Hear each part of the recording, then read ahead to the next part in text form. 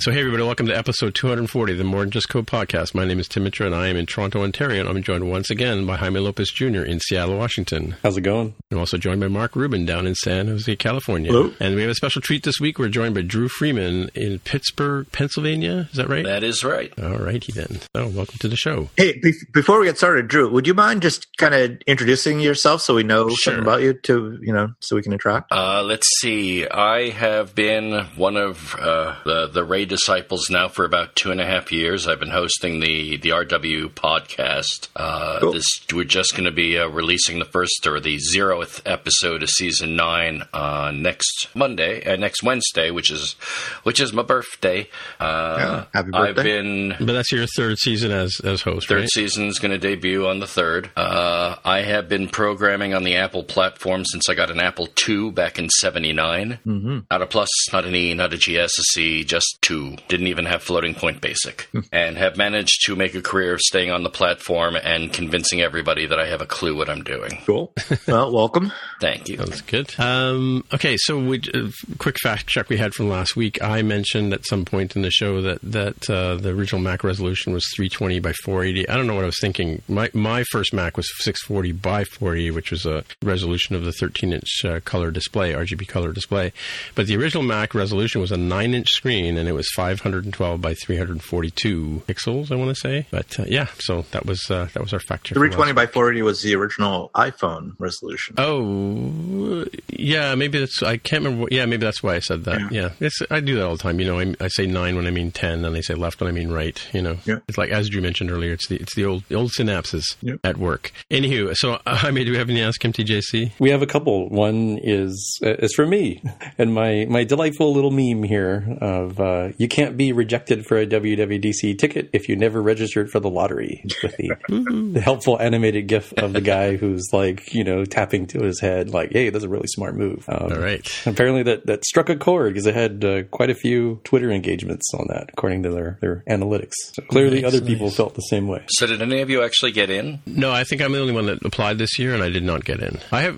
Like you, I think you mentioned earlier that you hadn't got in on the Ray Slack. I saw that you said you hadn't got in since the lottery started. Nope. I officially haven't got in since the lottery started, but the first year of the lottery, one of my interns got a seat, and we transferred it over to me because he couldn't go. Well, I didn't exactly not get in last year. I had one of the credit card bounce things where they mistook the charge, and they were like, well, you can't pay for it, so you're not coming anyway, and they gave my ticket to somebody else. You're kidding me. Nope. And there was a huge uproar over that, and they've fixed that this year. So apparently, if you had a credit card mischarge, you can call up Apple or WWDC support, and they'll see if they can fix that. But only this year. If you had the problem last year, try again next year. Wow, that's interesting. I hadn't heard that. I knew that people would have trouble with their credit cards, obviously, because credit cards will sometimes do that if you have a large unrecognizable charge, right? Mm-hmm. I guess that was your case. In my case, it was I just didn't warn them that I was going to get a $1,700 charge, and they were like, well, we don't know what this is going to be. I mean, somebody may have stolen your credit card and gone to Apple on your behalf. Right. Yeah, and this makes sense as a change to me because I can't imagine why there would be such an urgency to get all of these tickets accounted for within that same instantaneous point in time. I mean, 24 hours, 48 hours until the end of the week. Just, let people solve that. And then, okay, come Monday, we push those people off and give their tickets to the next batch of people that are randomly selected. That seems like a pretty reasonable way to do it because in this case, I happen to be in the United States. So had I put in the WWDC lottery, put my hat in the ring, it would have worked out because I would have had, a domestic charge on my credit card. But I have run into issues where the normal lockdowns I have on my credit card will work against me, right? Like I think NS North some years ago, Bank of America refused to let me purchase the dang ticket because like, hey, we see this weird charge from Toronto. I don't know if we should, or Ottawa. I don't know if we should allow that. And so I had to go in and say, yeah, no, that's totally fine. It's legit. Please move on. And that was with a ticket that didn't have so sucks to be you. We're moving on to the next person. Crazy. Yeah, banks are funny that way. All right. You have any more Ask MTJC, Jaime? We have another one from Alicia Ramirez who asks, how do you feel about public Wi-Fis, cafes, airports, and security? Do you avoid them? Do you use a VPN? This is where we plug TunnelBear. TunnelBear, the VPN client you want to have on your device when you're at a public place or doing something you shouldn't be doing on the internet. Yeah, they all say that there are people sitting in these Starbucks and whatever, just snooping the network for traffic, right? Or spoofing it or whatever they call that, sniffing, I guess, right? I don't know. I never really worry about it too much, but I do actually have TunnelBear, but I don't think I use it. I don't go to these places other than flying in and out of the country kind of thing. I don't really go to cafes and stuff with my devices.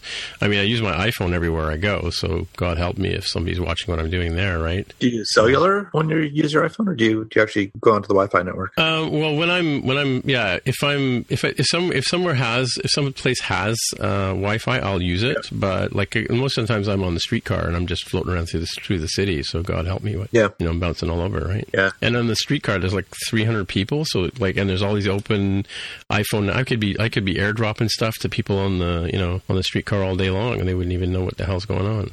Yeah, I never use my laptop in a coffee shop anymore. I just don't do that anymore. If I'm out and about, I'll either have my iPad or my iPhone, and generally I don't do anything that I care if anyone is sniffing. I'm not looking at bank stuff or anything like that. So if I do, though, I have TunnelBear also, and I'll turn that on. Yeah, I think it's the what I'm actually doing is what causes me to raise up the security of what I'm doing. I was in a cafe this afternoon, and I was loading some of my software onto a friend's phone, and I had to register his phone over on the Apple developer site. So I needed the laptop, and I figured, well, I've already got that as two-factor authentication. It's not going to have any problem with me getting into that site, and I ramped up my security level and then did it. Mm-hmm. Yeah, and good old HTTPS for the encryption of the traffic helps too. And who's not using HTTPS these days, right? All right.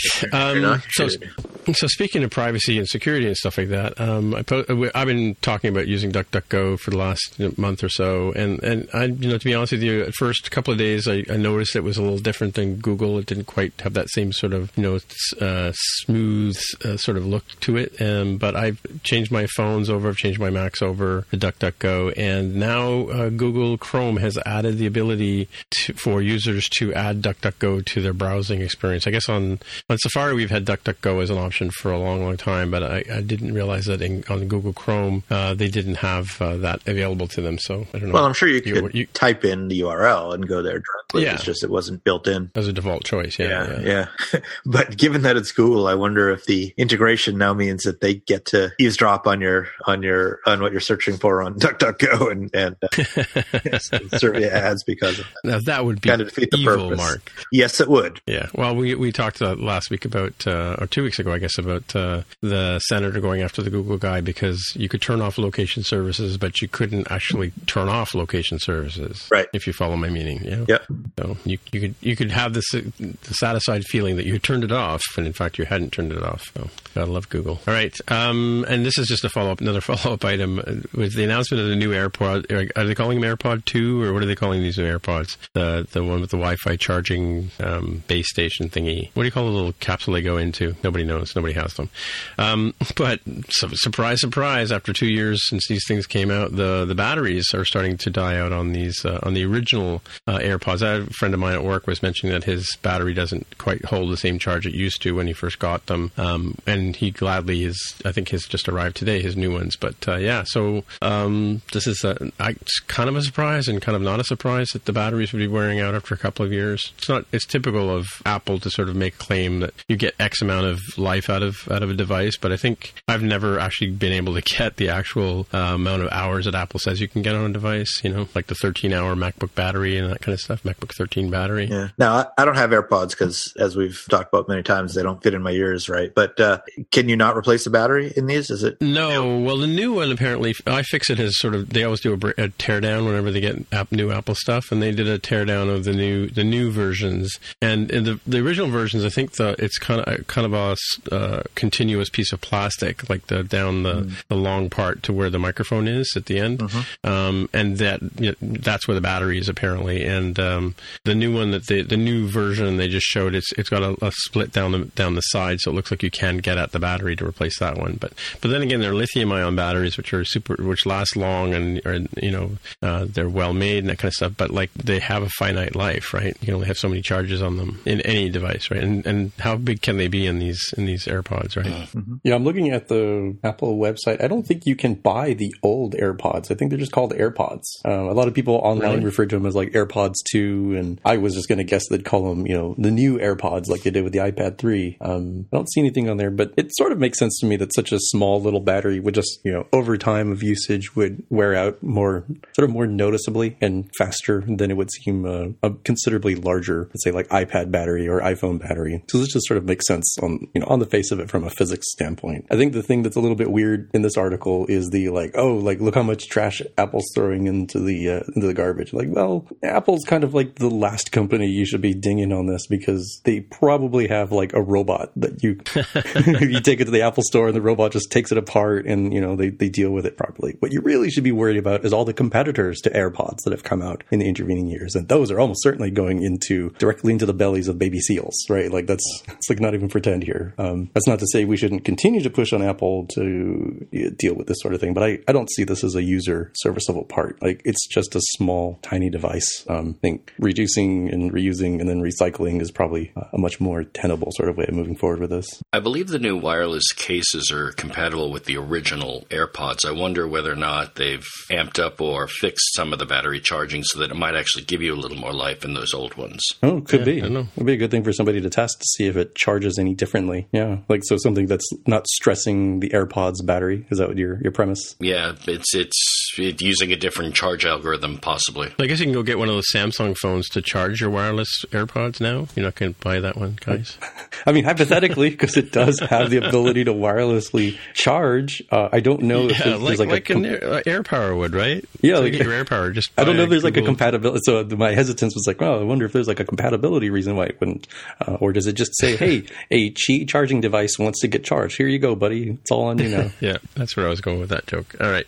Yeah, and this one, I just found this one today, actually. I thought it was interesting that Apple, people are still complaining about the new keyboard that came out in 2015. It's been 3 years, people. Get over it. But the Apple has apologized to somebody at, I believe, the Wall Street Journal, about some customers are still having trouble with the new keyboards. And just as for an example, we have over 20 of these new model computers at work, like the 2016, was it 2016 that the Touch Bar Mac first came out? So we've had the 3 iterations of them over the years, and we've only had to send one in because it had a bit of dust under the key, or a piece of sand or whatever, But what do you guys think about this? I have to take mine in. My space bar is beginning to die. Yeah, I have one of these Macs, but I use an external keyboard, so can't really say. Yeah, I do not have one of these, but I have been holding out, even though supposedly the most recent model has the little membrane that makes it less likely to run into problems. I'm still waiting for some new device, let's say come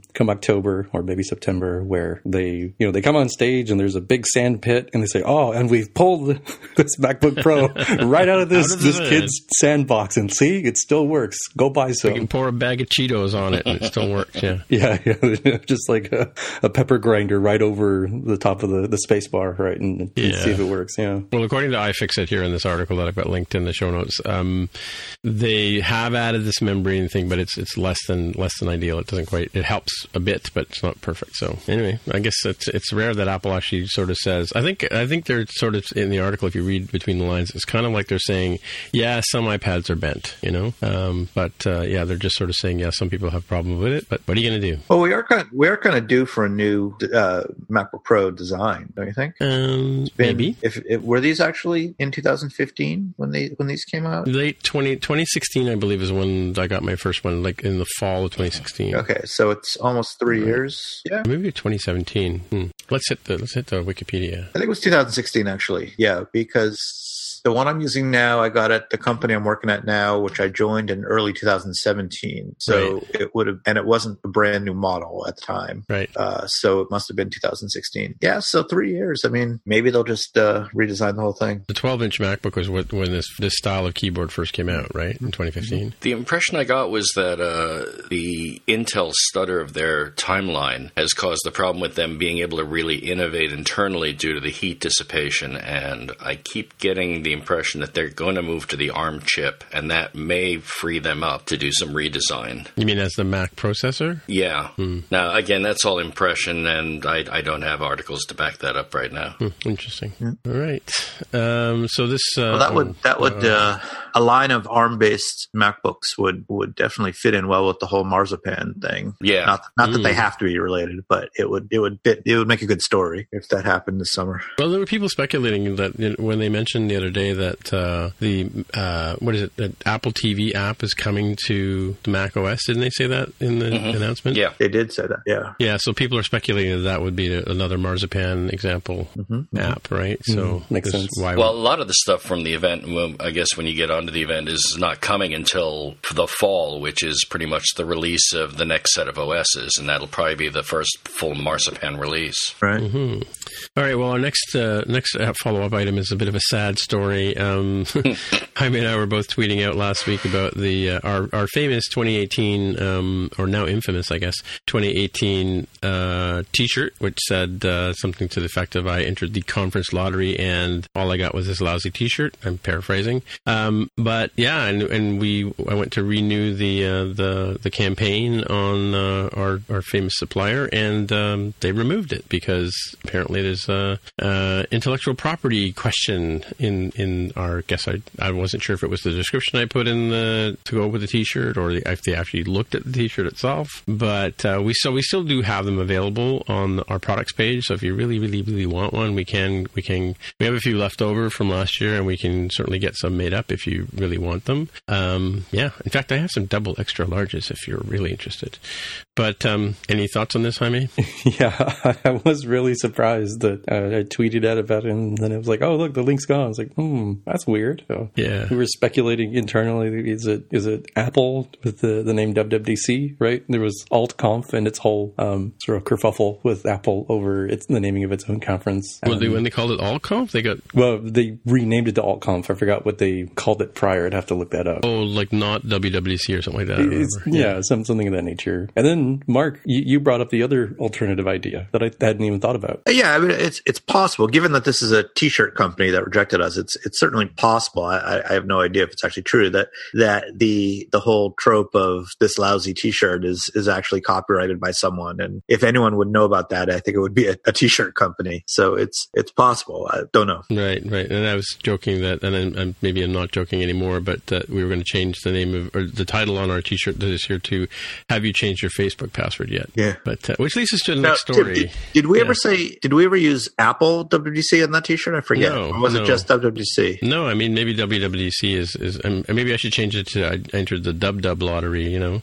I don't know what triggered it. It seems like WWDC is we think of it as an Apple thing, but it's certainly not. There's no TM at the end of it. I've worked at other companies that had worldwide developer conferences. Oh, true, yeah. They just weren't as famous as the Apple one, so it's hard to imagine that that's copyrighted. It's kind of odd. Yeah, I think the whole thing is Apple WWDC.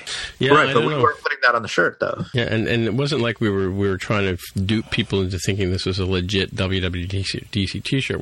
It's basically our podcast T-shirt for the year, right? So, and it was up for a whole year. That's the part that really freaks me out. Is like, why all of a sudden, unless somebody's updated, it's typical of a website or e-commerce website, they've added a word to their white blacklist or whatever, right? And but they let the Google I/O one go through, right? Don't say that so loud.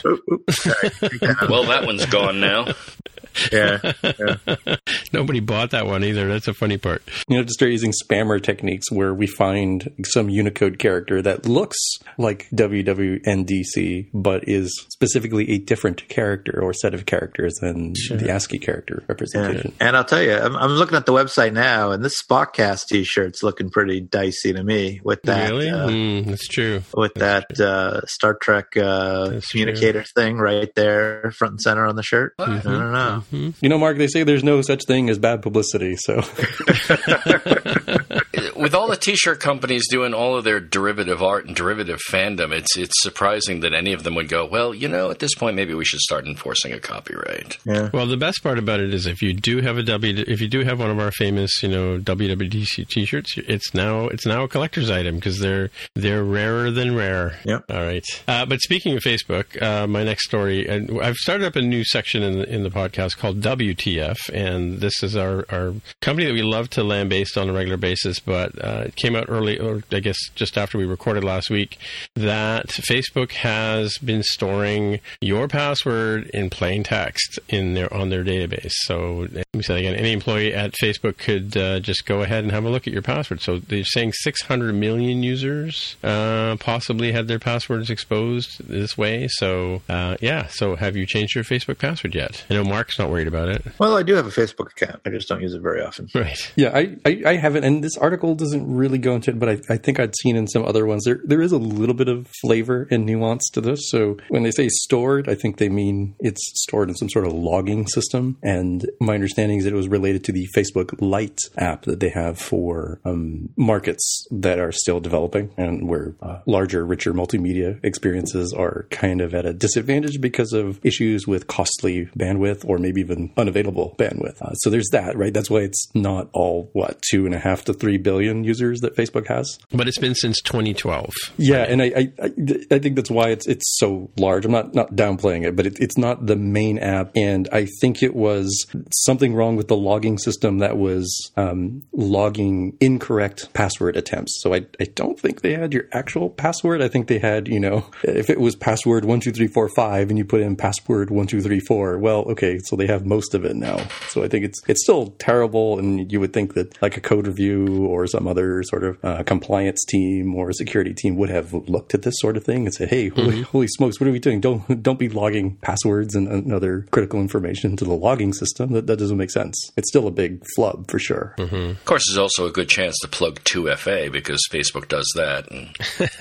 Now they do, yeah. I think they only had that a few weeks ago or a little while ago. Mm-hmm. Let me see. Yeah, I'm just looking at 1Password here. It says that two-factor authentication is available on Facebook. And so if I have a couple of other accounts that I manage for friends of mine, and it says right inside of 1Password, compromised login, data stored on this website may have been compromised. Please change your password. Keep your account safe. Your mileage may vary. All right. What's next? Yeah, one of the things that sort of got lost in all the hubbub of all the stuff that we'll talk about in the main topics is the fact that Swift 5 was released for Xcode 10.2. So I've posted the Twitter thread from friend of the show, sometimes co-host and renowned fruit enthusiast Greg Hio, who has some of the highlights here. So let's take a look at those. So I know we had talked about the result type, and that being, or enumeration, I should say, that is available. So you don't have to roll your own if you don't want to. You certainly can if you've got something that doesn't fit neatly into success and failure. But that's still pretty nice that they've taken a community practice and turned it into something that's officially supported. And the other thing that might have gotten lost that I certainly didn't notice when I briefly perused the notes was set and dictionary now use a different hash seed for each newly created instance. So if you create what appears to you to be the same exact set, you are no longer guaranteed to get the same order. And they show here, they put a set of integers 1, 2, 3, 4, and 5 into two different variables, and then they print out to see what they are. And it's like, whoops, nope, they're not in the same order. So if your code was relying on that, even accidentally, you're going to get bit by this. So word to the wise. You're never actually guaranteed to get it. It just sounds like that it was happening calling, you would get the same order more often than you might expect before, and now that's no longer the case. But kind of by definition of a set, they don't come in the same order. And dictionary too, right? And dictionary too. Yeah. Yeah, this is one of those things that was never officially supported, but the implementation was such that people sort of became implicitly reliant on it. I'll use the same exact thing that I don't believe is the case anymore. And even if it was, please do not rely upon this. But it used to be the case that for the unit testing framework, it would run the tests in alphabetical order, regardless of what order you'd actually define the functions within your test case. And some people would say, oh, well, there's this really terrible way that we have of setting this thing up and we can't get around it for, business reasons. So if we make sure that this particular test runs last by calling it test Z, and then whatever the actual test name is, then we can make sure that it doesn't mess up all the other tests, because otherwise you'd end up with a flaky test suite. That's another one of those examples of clearly that was never an official part of the spec, but it was something that people have relied upon as people are wanted to do. One of the nice things that Swift 5 has finally given us is that stable ABI that people have been wishing for. Yes. Which, for the developer point of view, that's one thing. For the end user point of view, it's the fact that you're going to now have smaller apps. More apps will fit on your device. Yeah, that's right. I've been on the app I'm working on now. I've been bumping up against the upper limit for a while now, and every time we do a release, have to figure out what we can cut, what assets can we cut out, because we're just so full. And this will help a lot there. Just give us a bunch more headroom. What is the upper limit, Mark? 150 megabytes. Really? Yep. For wireless download. Oh, for wireless download. Oh, yes. Yes. And that's specifically over the air, right? Non-Wi-Fi. I'm guessing. Would you say that? That's right.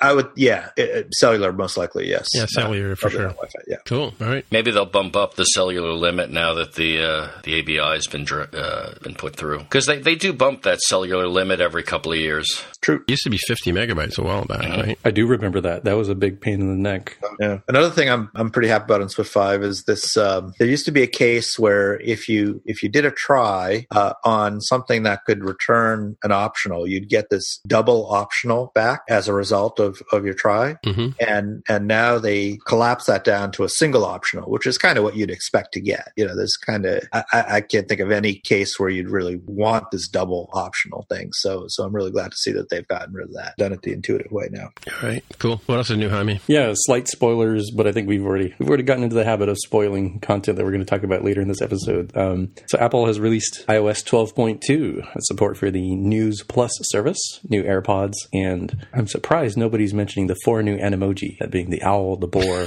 the giraffe, and the shark. Like that is the carrot that gets people to, install the security patch that represents 12.2. There's other sorts of cool stuff here. We've got a link in the show notes for those of you driving home of this Ars Technica blog post that has more of the notes, if you're not the kind of person who likes to read them within the iOS update system itself. Of course, Apple's already acknowledged the fact that the News Plus app is crashing on a few people's systems spontaneously, and they said they worked on a server-side patch, but I know that there's still some people having crashes with that app. So 12.2.1 probably really soon. Did anyone have any issues installing any of the updates today? I did not. Last night I updated my iPad, my iPhone, and today I updated my Apple Watch to 5.2 probably? Yeah, I was just waiting to see if you guys bricked your phones before I tried it. Yeah. Well, I updated 2 laptops, 2 iPhones, and an iPad, and all of the iPhones and iPads worked fine. One of the laptops, everything worked perfectly. On the other laptop, the OS X update went perfectly fine. In fact, it was completely smooth. But surprisingly, the Xcode update was really problematic. It got to about 95% and then just sort of hung there for like an hour before I killed it and started again. And then after I tried to start again, it wouldn't download at all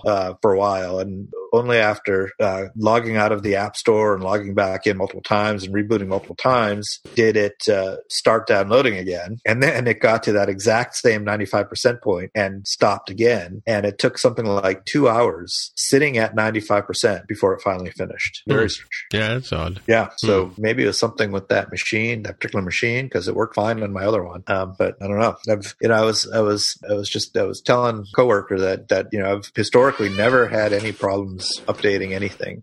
This is the first time, so I was kind of surprised and not delighted. So is installing the command line tools at the end was the problem, maybe, or no, it was just the main install. Haven't even gotten the command line tools yet. Wow. Well, things to look forward to. Yeah. Like Tim, I usually advise people just waiting a week or so, or at least a handful of days, and let all the millions of other people updating to get their Animoji be the guinea pigs. Yeah. I decided to YOLO it this time. I felt like, well, there's enough days left in the week that I can, if I totally brick my phone, I have enough time to go acquire a new one and go from backup. I was sometimes cautious, but there was a 0.6 release like on Friday, the beta 0.6, and I figured this has got to be the release master, and there's not going to be much more shift.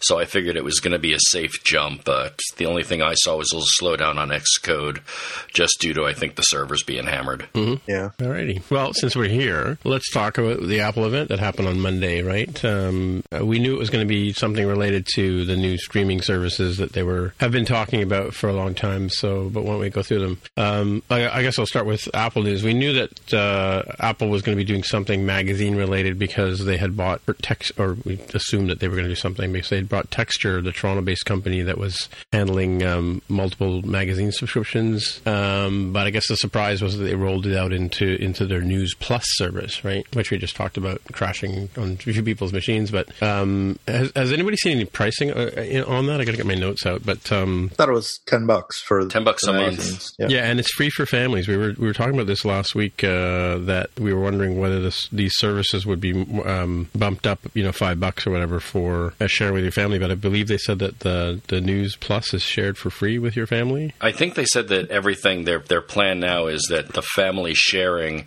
is part of it. So when you get it for one on the family sharing account, you get it for the whole family, and that's that pillar of their views on services.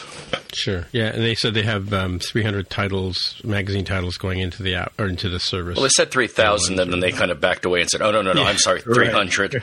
Yeah, he's not working at Apple anymore. that was the guy on the keynote stage for the very first time, and 5 years from now he'll be on John Gruber's The Talk Show and be like, "Yep, I totally flubbed it. Yep, I absolutely heard about it." Immediately, he wasn't wearing an MTJC t-shirt, right? Yeah, but notably here in my notes I have USA and Canada in English and French for 30 magazines, including Toronto's own is it The Star? Is there a the? Or is The Star, yeah. Okay, Toronto The Star. Well, The Star is the website, but it's Toronto Star. It's funny because ironically that they say that because like lately the Star's 90% of the articles, I may be wrong, but percentage are from the Wall Street Journal. So kind of ironic. I'm curious if this is going to depend on what your account is based. Are you only going to get the Star if you're in Canada? So are these things only national distribution? Do you get the Wall Street Journal?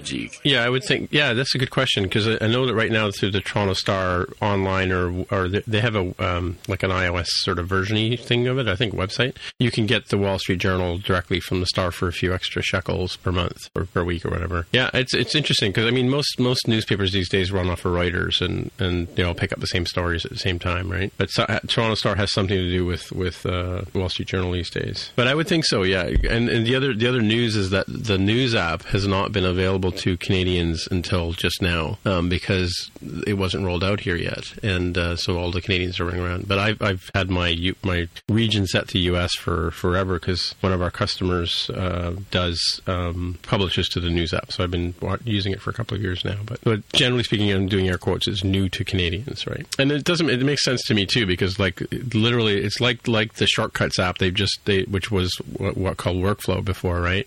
Apple acquired Texture, and so they naturally would get the Canadian titles come along with it, right? I don't know if Texture was available in the States, was it? Do you know? I have no idea. I really, to be honest, hadn't heard of Texture until the acquisition happened. Right. But it must not be that far away from distribution because I also have in my notes that it's coming later this year to Australia and Europe, starting with the UK. Right. So, all right, let's maybe for each of these we can do the sort of around the table sort of thing. So I'll start with Tim because we'll leave Drew towards the end to give you sort of the let's see how it goes. So you feel comfortable. Tim, are you going to sign up for Apple News? Probably not. Probably not. I mean, I can't think of any magazines per se that I need to have access to that I don't already, sort of find some way to get. So it's not for me. Ironically, though, and Mark might remember this, but our first iPad app in 2010 was a magazine app. So, and we kind of went through the whole newsstand thing as well, and so we've given up on that and moved on to different other vehicles of getting our content out. But so it's kind of here we are 8 years later, and Apple's now 9 years later, and Apple's now doing what we were trying to do. Sadly, like the iPad is a perfect a venue for consuming magazines, in my opinion, and comic books. Right? It works well for that. It works well. So I think I heard no that it just didn't meet your particular specific needs. And what about Mark? What about your needs? I don't know yet. I kind of want to see the list of magazines and list of newspapers that are going to be available for my $10.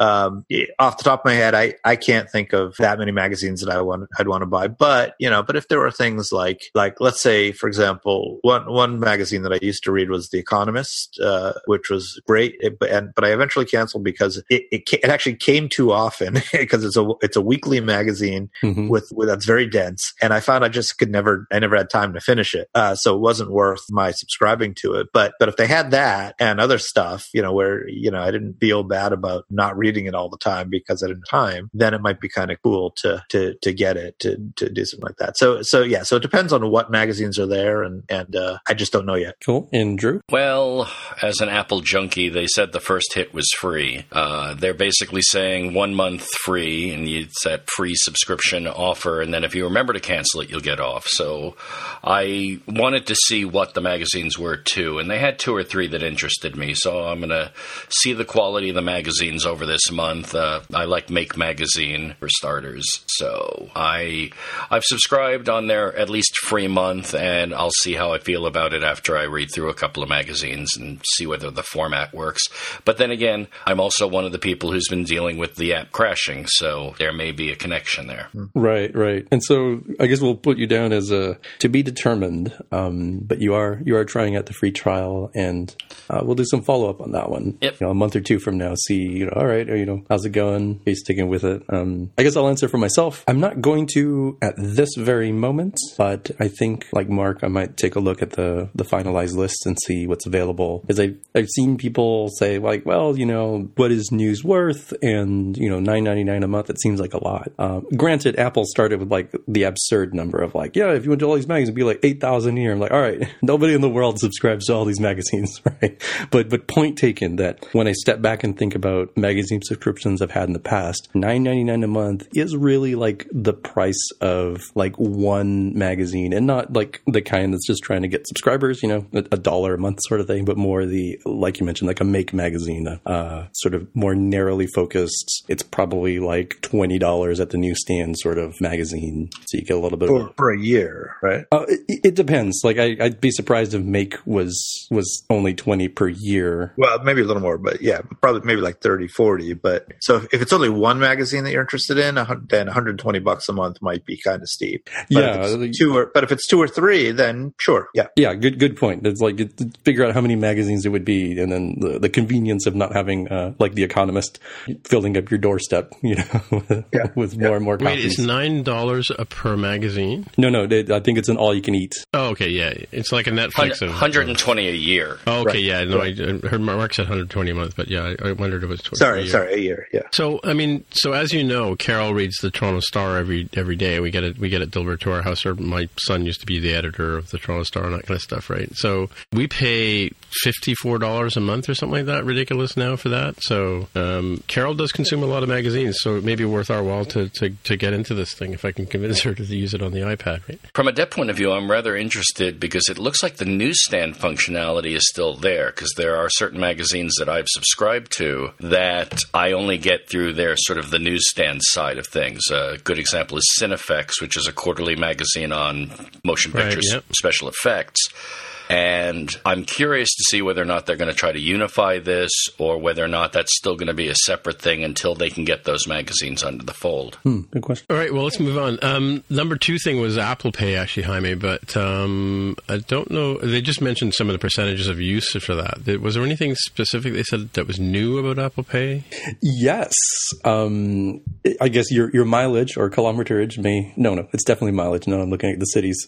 Your mileage may vary as to the utility of this, but they were talking about bringing the Apple Pay Transit to New York City, Chicago, and Portland. Oh, true, right. Yeah, which like, all right, New York makes sense, Chicago makes sense. Portland shocked me because I thought for sure that last one was going to be San Francisco. Yeah, I'm a little disappointed about that. But I don't know what the situation there is. People who have asked, the Orca card situation here in the Seattle region is not a great story, so not surprised they didn't bring it here to the... But do you have one card that's, like here we have Presto card in Toronto now that you can use on the commuter trains as well as on the Toronto Transit Commission stuff, like the buses and streetcars. In New York, they have the Metro Pass thing or Metro card or whatever they call it, right? And they've had that forever. And what do they have?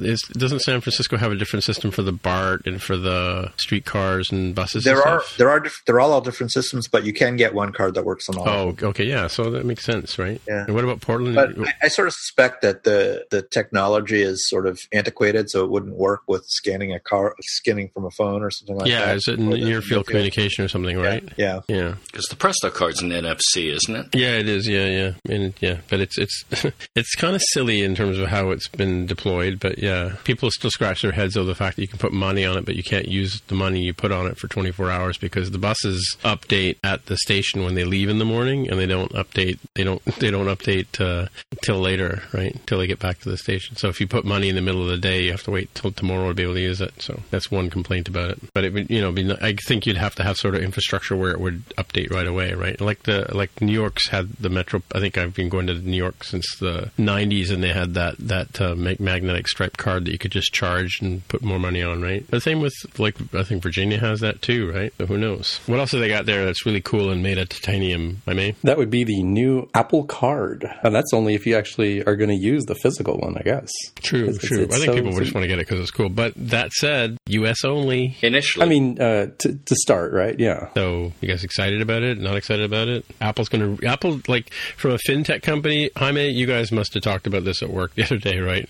Because it's kind of like they're disrupting, as you like to say, your favorite word, the whole credit card system, right? Yeah, it's kind of funny to see how people in the circles that I run in, working at a fintech company, as you mentioned, how we perceived the event versus sort of the average mainstream Apple news sites who are like, oh, this is like the most boring part. And we were like, no, this is the most fundamentally cool part. All the other stuff, yeah, okay, whatever. Like, you serve bits for $9.99 a month and it's news. Like, yeah, that's not the exciting part. The exciting part is Apple is drawing a line in the sand and saying, this is what we're going to do from a credit standpoint. They're distinctly not making themselves a bank, even though people stated it that way. The real bank, he says with air quotes, scary air quotes, is Goldman Sachs. That's an important distinction. And MasterCard. And MasterCard being the ostensible payment processor in credit card issuer, right? I've seen a whole bunch of different stuff here. Let's cover some of the main points because people might have missed this part of the event. So it's a card that you can auto provision in minutes, meaning you can start using the card with Apple Pay, for example, in your Apple Wallet immediately while you're waiting for the etched titanium physical card to make its way to you. You'll get different rewards in terms of percentage points back of at the high end, 3% when you spend at Apple's stores, 2% if you use Apple Pay, and still 1% if you use that physical card as your backup. And they're claiming no late fees, no annual fees, no international fees, no over-limit fees, no penalty interest rates.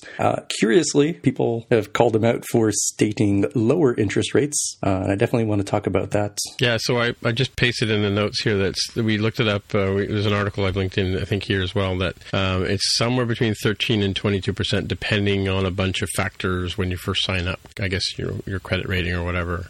But it's I guess 13% is lower than the average card, but it's not the lowest that I've heard of. Yeah, there were crazy people online like, oh, it should be 0. That would be disruptive. Like, yes, that would be called free money, especially with no penalties and stuff. Like, Yes, I'm sure. 13. It would be negative money for Apple because they're giving them cash back. Right. Yes, that's true. So I do think that the 22, I thought it was like 24-ish%, but the 20s is definitely high, and it would definitely be unfortunate if you were somebody who was in that.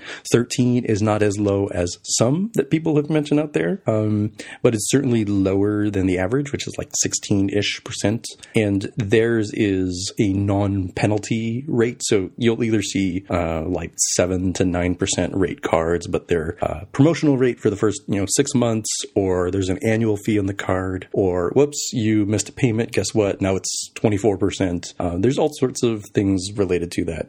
It's hard to figure out where this fits. I don't believe it is the best, no matter how you cut it, but it doesn't mean that it's not like a loser at any point. I don't think you are actively making a bad financial decision to choose this one, from what I can tell. So, Andre, you linked an article in here from 9to5Mac about the interest rates? Yeah, it turns out that out of everything that people were watching about the event, apparently the Apple Card piqued the public's interest. One person said that the video for just the card has racked up 15 million views in less than the first 2 days. Wow. And people who were voting about which thing they want, they're saying over half of them want the card, and that's more than the games, and we'll talk about that, or the TV and any of that stuff. And that's really interesting. I think it's, the cash coming in, the lack of fees, but people are just really fascinated by this card. Mm-hmm. Well, like Carmen said, it's the big story, right? Yeah. And interestingly enough, the cashback is actually not that good. This card, 1% when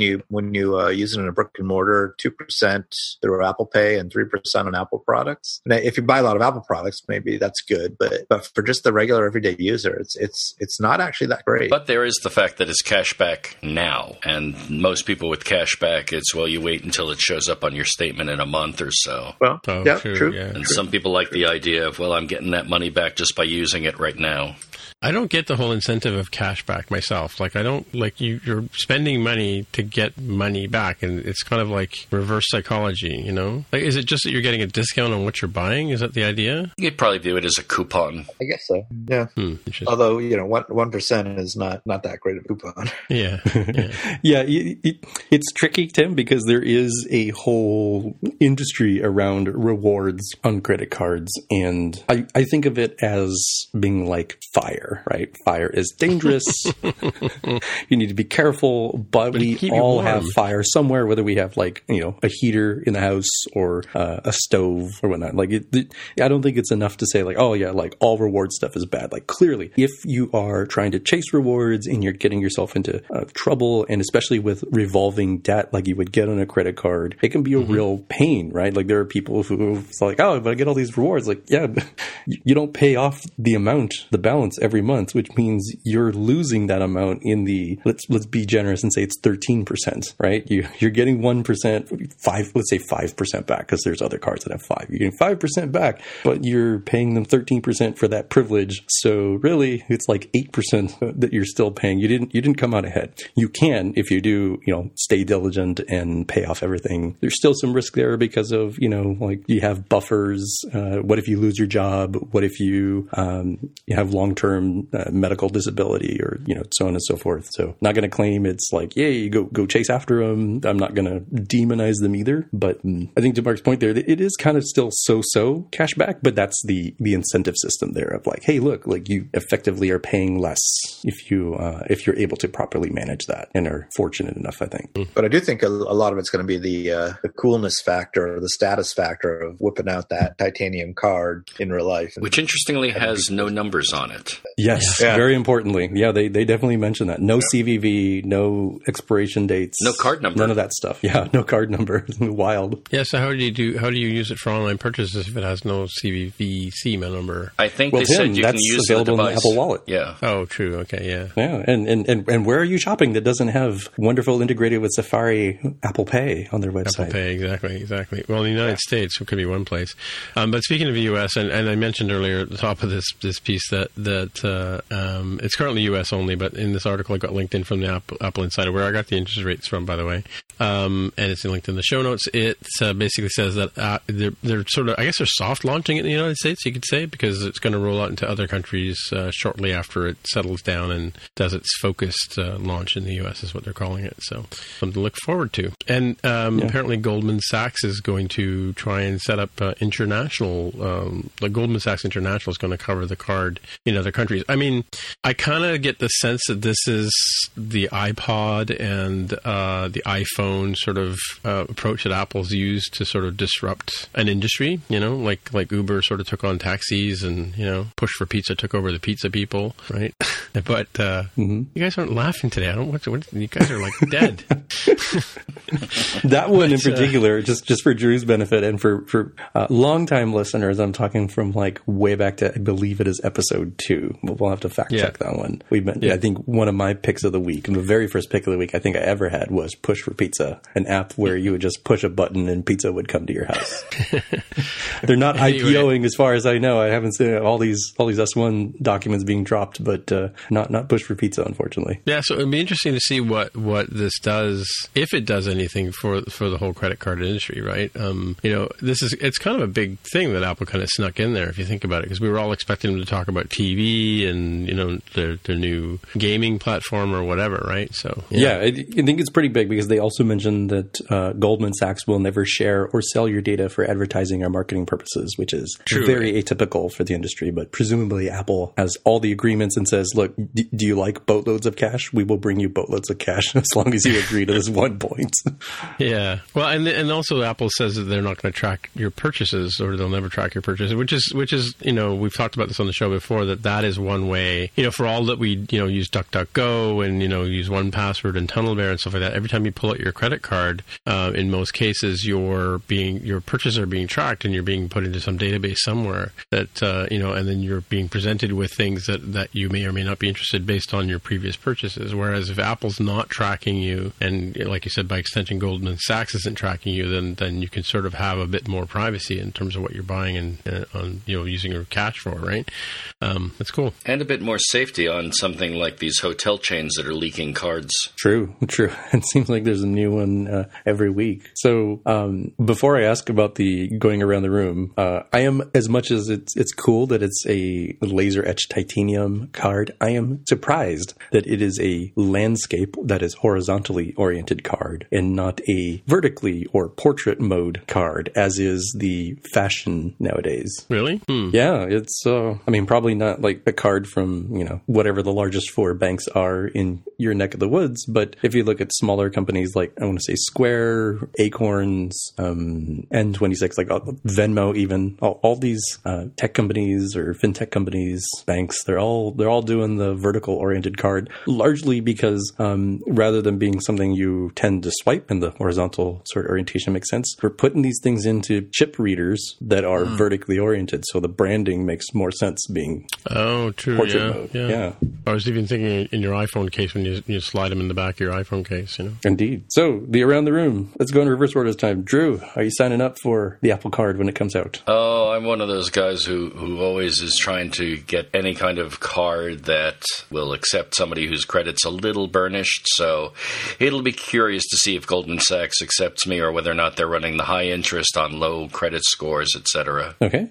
Mark? I will probably get it, even though, I kind of like the card I use now because it gives me a lot of miles. I prefer the miles to getting cash back, but I'll probably get it anyway. And Tim, assuming it comes to your neck of the woods. Yeah, I have a couple of cards that I like, and I don't really go out of my way. I get these things in the mail all the time. You've been pre-approved for this and that and the other thing, and I don't bother with cards much. I have 2 rewards cards that I use. I don't think I would get this either, but I do have a question, though, just before as a sort of a sidebar. So tell me about Goldman Sachs. I mean, from what we talked about on the show in the past, the American banking system is a dog's breakfast in most cases. What is Goldman Sachs? I mean, I've heard the name before, obviously, that are they one of the more solid financial institutions in the States? Where do they stand? So they're they're the number 1 financial institution, but they're an investment bank more than not a commercial bank. But they're extremely powerful. Some might say too powerful.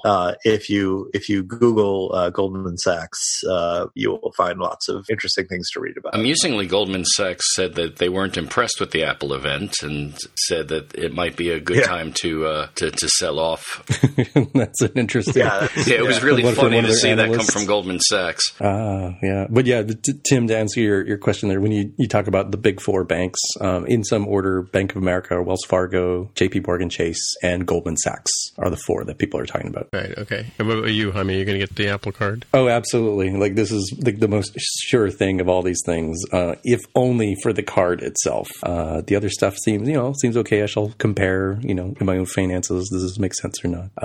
It certainly seems like, unless there's like a rotating category where, electronics this month are better on some other card, it kind of seems to make sense to buy the new MacBook Pro I mentioned that I'd like to get using this Apple Card and get the 3% back on that. Well, I have a titanium MacBook Pro here, I have a titanium G4 here, so I'll be chopping that up to make some MTJC credit cards for you guys too. See, now we know what they're using all that recycling for. They're chopping up the old computers to make credit cards. Just mashing them up, melting them down. Yeah. Right. Okay, real-time follow-up. I'm finding that Googling Goldman Sachs doesn't give you any of the interesting stuff that I expected it would. So you might have to do a little bit more research. But right, okay. Yeah, they're pretty tied in with the government, and they're pretty powerful as an institution. So do a little bit of searching, digging around, and you'll find some stuff. All right, let's dig into points 4, 5, and 6 because we're running long here. So, Jaime, what's next? The next one was Apple Arcade, which is their game subscription service for mobile, desktop, and they're saying living rooms. That would be tvOS. And they're going to have apparently 100 plus new and exclusive games. There'll be a new arcade tab in the App Store. So you'll be able to play all of these things on iPhone, iPad, Mac, Apple TV, playable offline, which I think is a very particular note, given our coverage earlier of Microsoft xCloud and Google Stadia, the streaming services for gaming. No ads or additional purchases. The wonderful family sharing, as we mentioned before, available in 150 plus countries and regions, apparently coming out in fall of 2019. But pricing is the one TBD item that they didn't even touch. Well, no, we talked about this in the last couple of weeks and some speculation about how they would do this sort of Netflix of games and whether or not us cool developer types would be able to play along. And it sounds like it's going to, who knows, they'll probably roll out something at WWDC, adapting your game for Apple Arcade or whatever. But so this sounds like it's going to be an exclusive club, right, for certain developers? Maybe.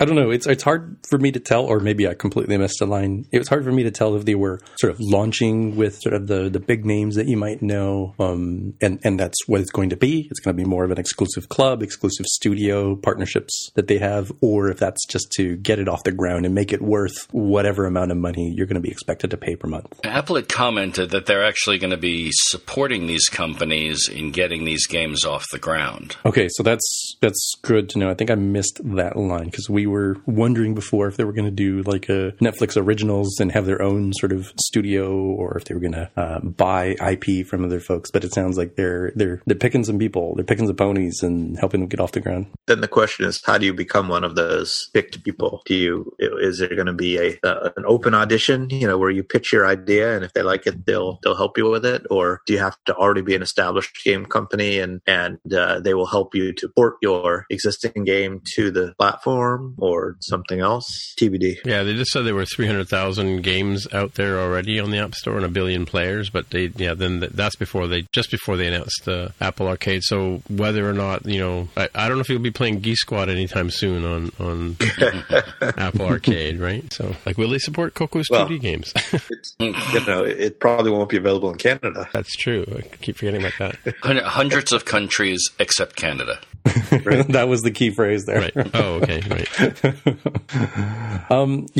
I don't know what to think about this one. I think it's a little too early to give a quick trailer of different games, but no specific focus on any particular games. So it's hard for me to tell where this fits, and I suspect that it's going to fit nicely for sort of the sweet spot for families, where you can feel happy that your kids are going to be able to just play good, decent games, and you're not going going to be worried about them getting sucked into some in-app purchase nightmare or some Skinner box sort of situation where they're like hooked on this one game because it just tries to keep them to keep playing, to get them watching ads and stuff. So I don't know how it's going to work from how do they divvy up the money that they're getting for each subscription service price to all the different developers. That may or may not negatively impact the incentive systems for the kinds of games that people are going to design. But at the very least, I think people will feel pretty safe and happy letting their kids play with this sort of stuff. And I think that's the sweet spot for this. I don't think it's meant to 100% overlap and compete with the like hardcore enthusiast stuff that Microsoft and Google are going after. Okay, cool. Now, I was just concerned about like our audience. Like, you know, are we going to be able to play along as developers? I meant, you know. Right. I don't even know about doing it around the room because there's no pricing. Is there anybody who's like really rallying forth ahead or saying no, absolutely not? Anybody who's anything other than TBD? I have a 12-year-old boy. He actually watched. He watched the event with me. He practically had an aneurysm when it was announced.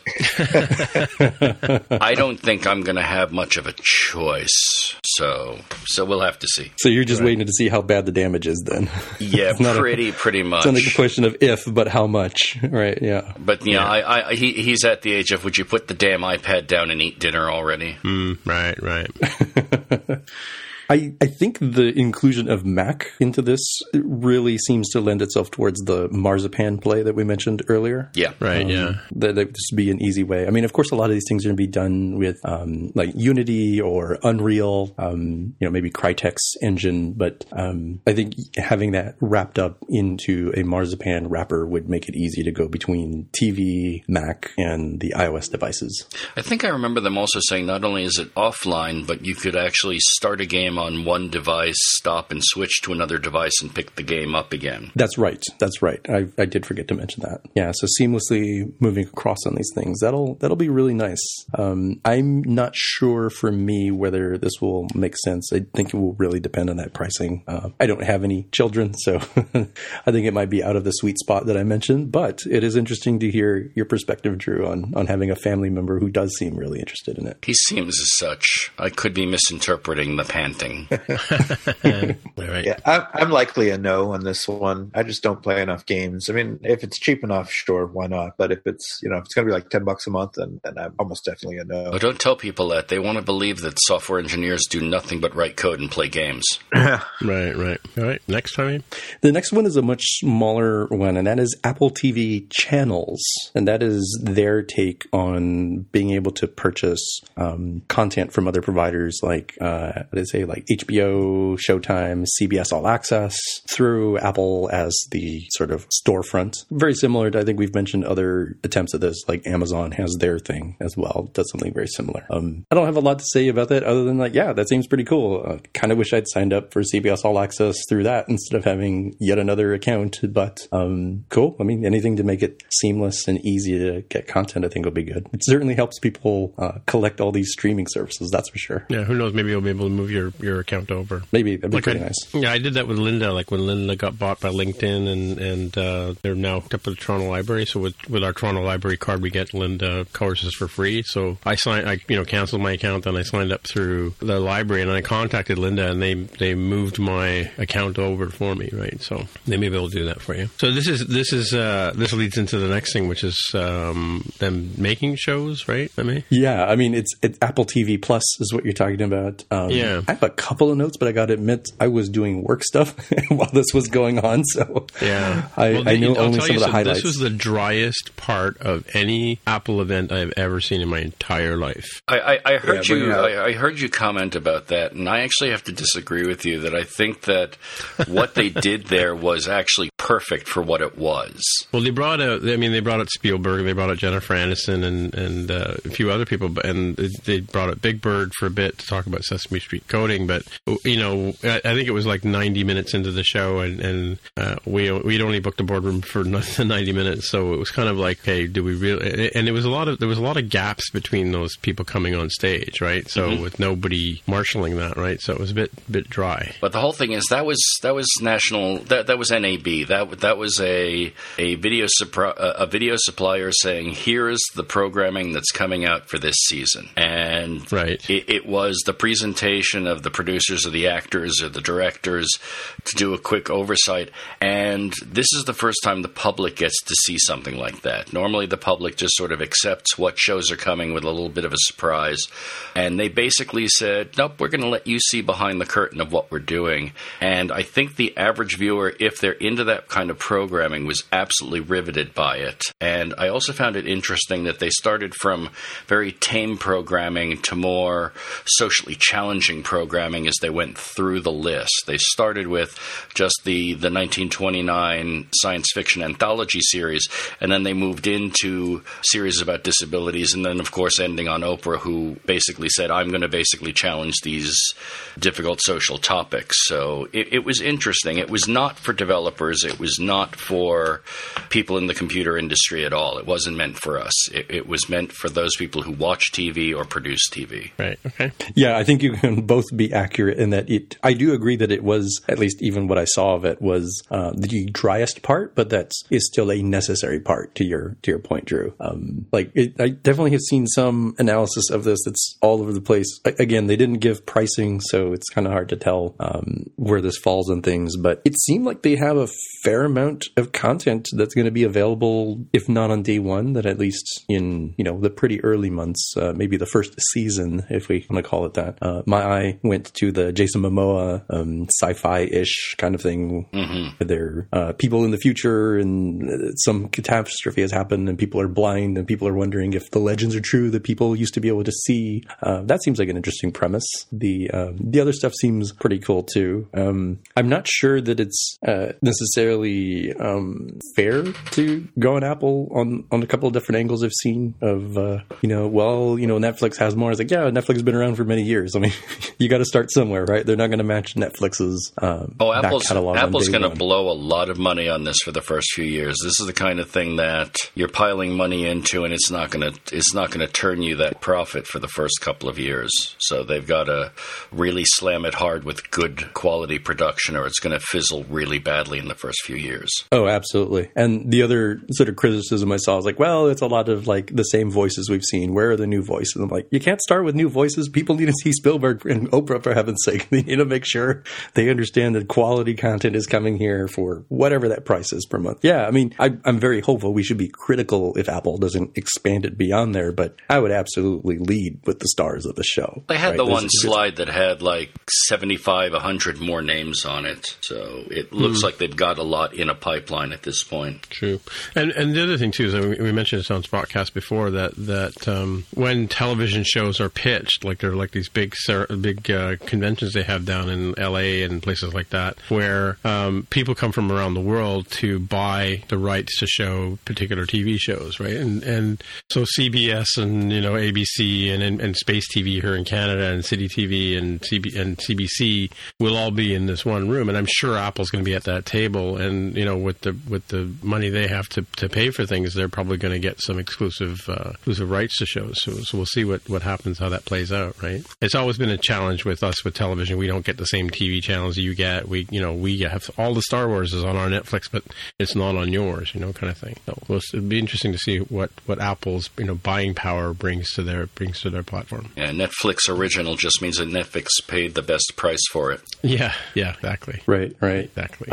I don't know if it's something I'm going to subscribe to without seeing what the what the programming schedule looks like. I need to know pricing, but something that does make me very curious and interested is the fact that it's not exclusive to Apple devices. There is going to be an Apple TV app on the Roku and Amazon Fire TV, and also I think some select smart TVs by like LG and Samsung, if I'm not mistaken. I was going to say, and if you remember, that's what basically sold the iPod, was once they put iTunes on Windows, right? All of a sudden they opened up the market to a huge audience, right? It wasn't just for Macs. I was surprised that they decided to contract in with Samsung, knowing their wonderful relationship over phones. It's sort of a weird... Yeah, that's true, yeah. A weird frenemy relationship they have with a lot of these other companies. I think the one thing that I want to dispel a little bit, and I'm not, like as I just said, I'm not necessarily sold on this. I don't know if I'm going to, but I'm going to mark myself as a strong TBD. Folks are going to think, well, well, how can this launch? I'm like, do you not live in the United States? Do you not know the history of CBS All Access? It has 4 million subscribers, and it started out with one show. Yes, it has like 2 now, because there is The Good Fight that people like. But let's be really clear. They started out with Star Trek Discovery, and they were able to build a streaming service off of that.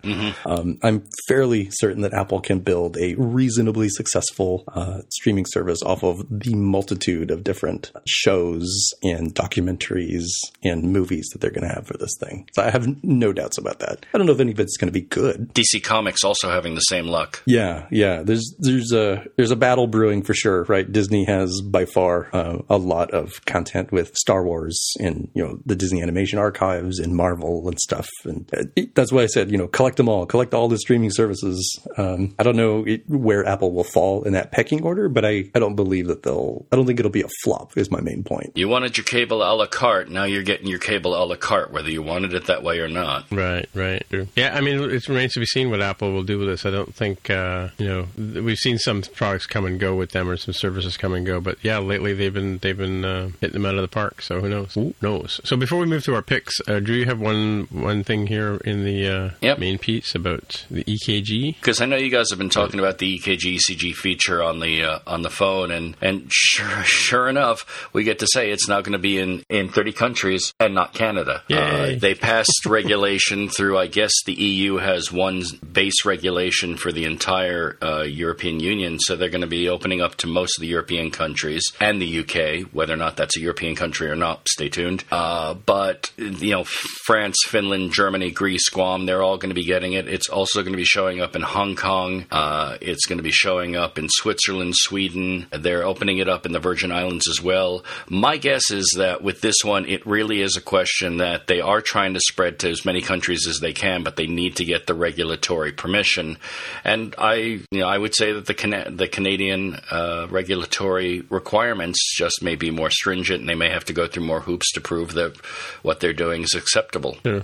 That's Health Canada, by the way, for those of you driving at home. Yeah, we're waiting to see. I mean, I bought my iPhone Series 4 for that feature alone. Do you use it, Drew? Yeah, I do. But then again, how do you enable it? Do you hold it? I know you have something to do with the digital crown or something like that, right? First, you go into the Apple Watch app and you turn that thing on. I think you actually turned it on through the Health app, but you basically have to turn it on through the phone to enable it. But I can say that I travel quite frequently between Pittsburgh and Toronto, and it doesn't shut off while I'm in Canada. It's just a question of where you enable it, and I guess that also is where your ID is currently registered. Right. Okay, cool. Well, we'll look forward to that in Canada at some point. But yeah, for those of you in Europe, you get to try it out, which is cool. Alrighty, so let's go around the table as we usually do, and let's look at our picks. And so, Jaime, you have a pick? I do. The iOS Con conference just took place in, London, not that long ago, actually. I think it was like last week, and they already have many, if not all, of these session videos up on their website. I've linked that on their program site. There's a little bit of a catch. It's a very, very small wall that you have to have an account and be logged in to do so. I'm not going to say you should do this because I am not a lawyer, but I sure do believe that it's very easy to just mash in garbage to create an account and sign in. And you too can be watching keynote decisions by John Sandell, or one that's on my list that is 30 Xcode tips in 45 minutes by Sean Allen, and many more familiar faces and some new faces in here. Right. Yeah, I think Ellen Shapiro was designated alert on Twitter was at the conference, and she kept tweeting out some stuff. So I was looking forward to seeing what came out of that. It looked like some pretty interesting sessions. We'll look forward to that one. So my first pick here is the Swift Programming Guide has been updated. That's the book that we all got when Swift was first announced back in 2014. We all scrambled over to the iBook store to buy this Swift Programming Guide. Well, the 5th edition came out just last couple of days or so. We've got a link in the show notes here, so if you want to go back and check and see and reread the book with written for Swift 5, you can now do that and get a bit of Apple's perspective on it.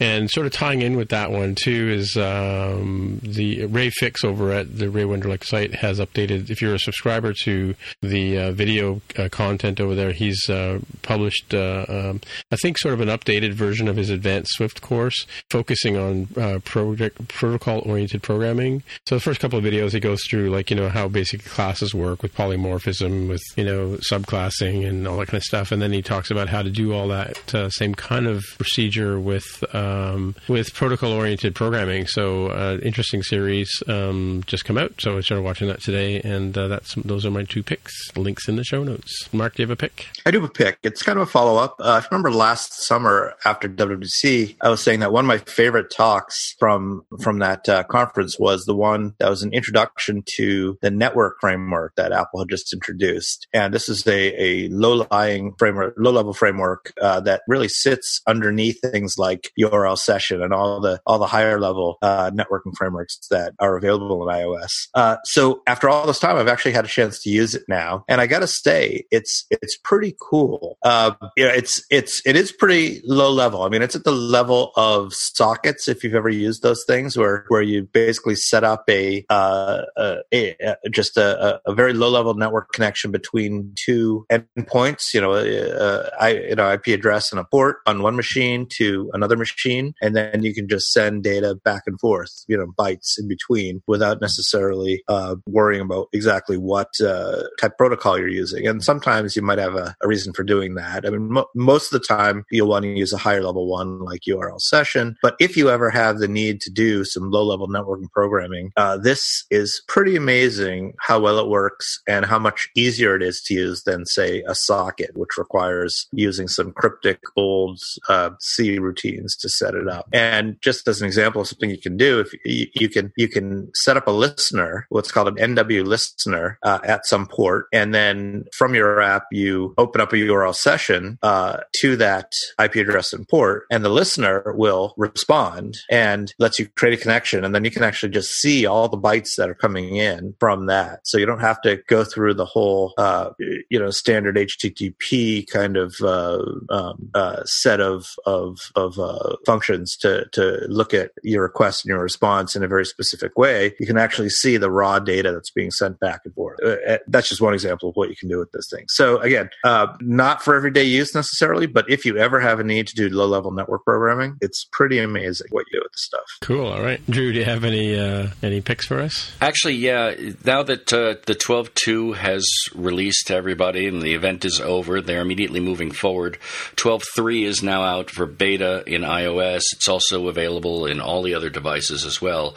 And the 2 interesting things is that the wallet is now showing that slightly higher amount of detail for transactions, and the new TV app, as was shown, is now in iOS and tvOS. So you can get your first look at how that's shaping up, and I believe the Apple channels are a little more obvious now. So you can see how that's beginning to shape up and shake down. Cool. By the way, just I don't know if you guys I use the Apple TV remote app on my phone, but a friend of mine was pointing out to me that I guess the control center has an Apple TV icon, and I think you guys, I've got the older version of it, but I think you guys have updated your phones to 12.2, I think, right? Yeah, they changed it. If you pull down the control center and click on the Apple TV app that's on there, it's much more like the big remote, the smart remote, right? Oh yeah, there it is. Using the full screen of the iPhone. I also discovered in 12.2 your AppleCare status is now in the general preferences. Really?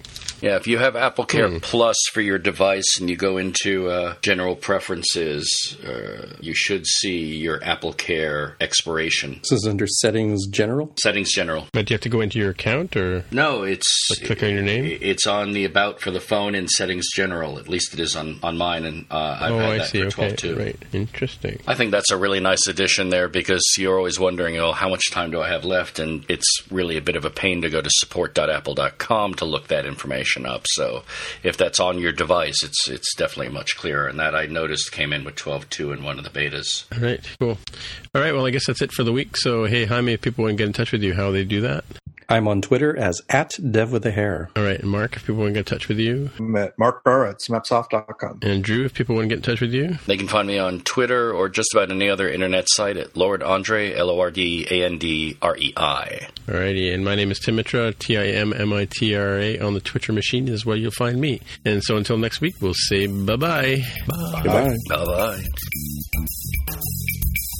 If you want to find out more about the podcast or see the episode show notes, visit the More Than Just Code website at mtjc.fm. You can get in touch with us on the website or follow us on Twitter at mtjc_podcast. If you have feedback or questions, send us a tweet with the hashtag AskMTJC. If you like the show, please consider recommending us to a friend, writing a review on iTunes, or pledging any amount at patreon.com/MTJC. You can find details on how to help us out on our website at mtjc.fm/sponsor us. Thanks for listening, and we'll see you next time.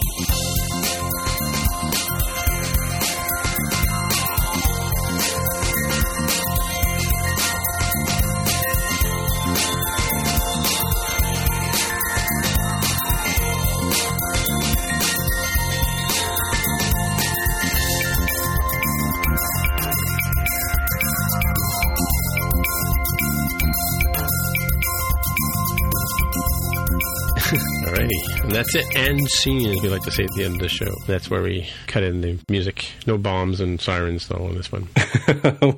Drew, were you on Roundabout? Is that why Tim's mentioning that? Sorry, for which? So, Tim, I assumed you were making a reference to Roundabout where the after show has the like air raid sirens. That's because of the impending zombie apocalypse? Yes. Yeah, exactly, yeah. I think so, yeah.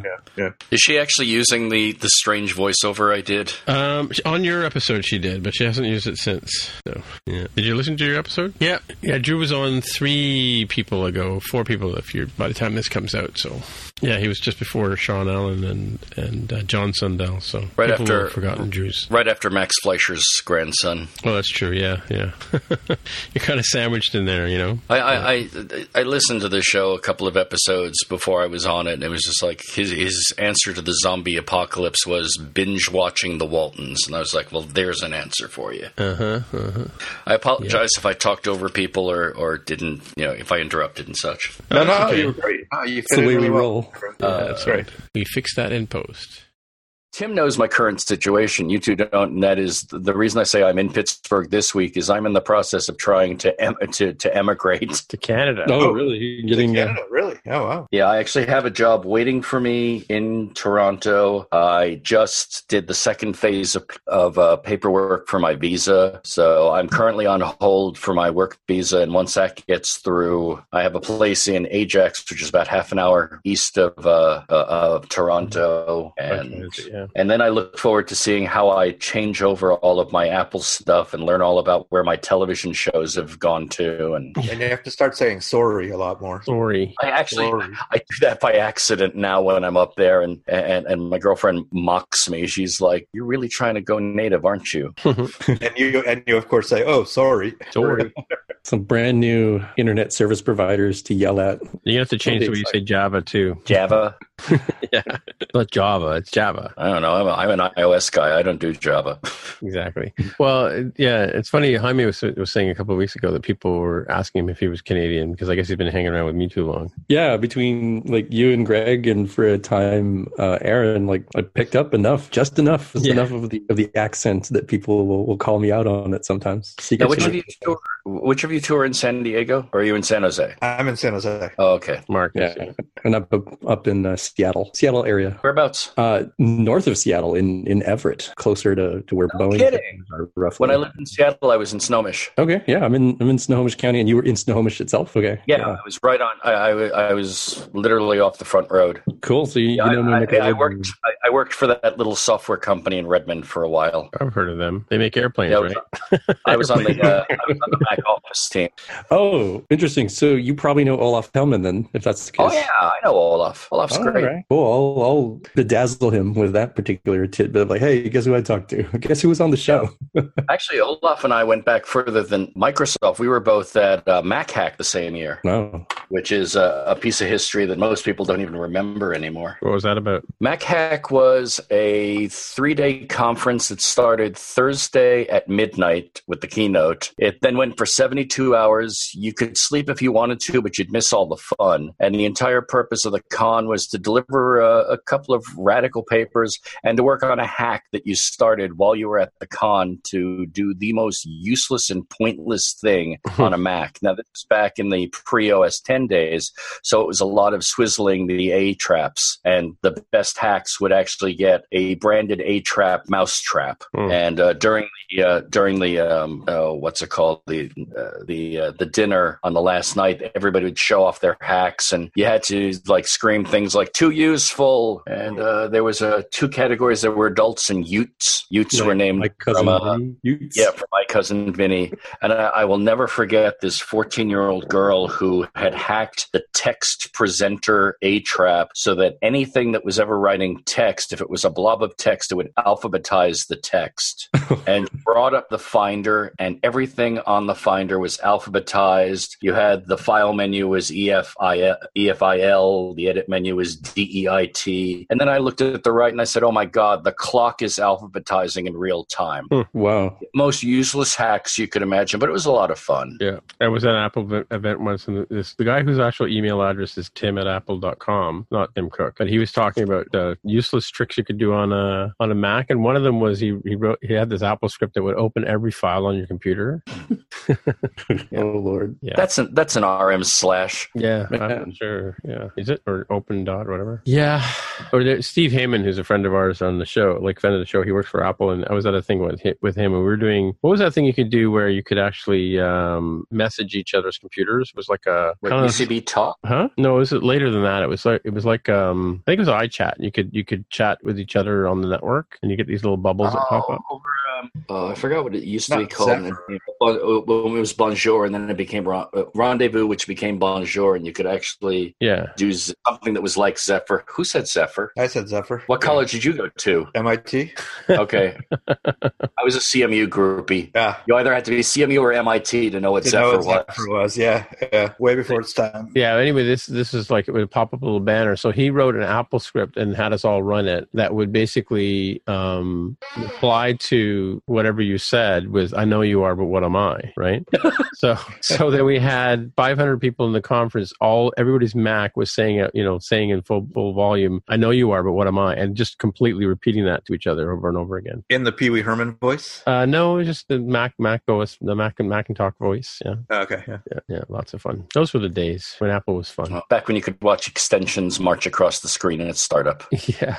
You could strike fear into the heart of anybody by saying Suitcase. Yeah. Oh, I was a publisher, so I used Suitcase every single day. You just had to get used to it. Font management. Yeah. Now we just have FontBook. Every now and then I have to install new fonts in my FontBook for which people probably don't even know about anymore, right? But no, it's still there. When I do stuff, I have to open up FontBook and pop it in and restart Photoshop because my Photoshop's old. I had to use FontBook this past week because I'm doing an app that has the Chinese I Ching, and I had to find the font that actually had the I Ching in it so I could add that TTF into my iOS app.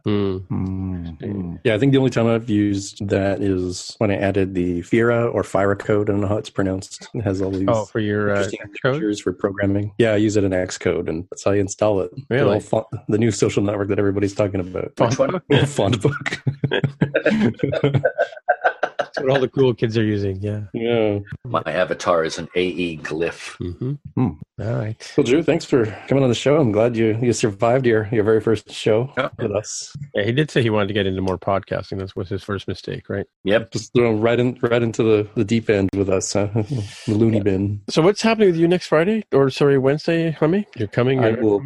I will not be coming because I'll be at Code Mobile UK, and that'll be... Oh, right. Okay, yeah. Because of the time change, I'll actually be in sessions at that point. And I think I might be pretty close to presenting at that time. I was going to present on Thursday, but I think they've moved me to Wednesday. So right, okay. Because in the notes you had possibly not being able to show up. So definitely... Well, because I thought the time zone difference would be like it was doubtful. And that I would luck out and have it really early or really late or something. But no, it's like smack in the middle of the day. Yeah, this is like... Isn't this like... Oh, it's in the middle of the day? I thought it would be like... Oh, wait, no, not middle of the day. It's like smack middle of the morning. Yeah, wee hours in the morning, right? Yeah. Yeah. Yeah, because Tammy and I occasionally interview people from the UK, and we have to do like shows at like Saturday at like 11 a.m. or something like that. We had a nightmare last season doing a metal show. We had Carolyn Bigby in from Australia. I had somebody on in the UK. I had Jesse Catterwall on the East Coast. On the same show? Yeah. Wow. Oh, it was crazy enough when we had Marin Todorov on when he was like in Germany or something. Yeah. It was the middle of the night or something. It was like stupidly early for him. Yeah. Well, he was early. he had a newborn baby, so he's up anyway. Yeah, I thought he was in. Because he comes into the States once a month now because he works at our fruit company. So.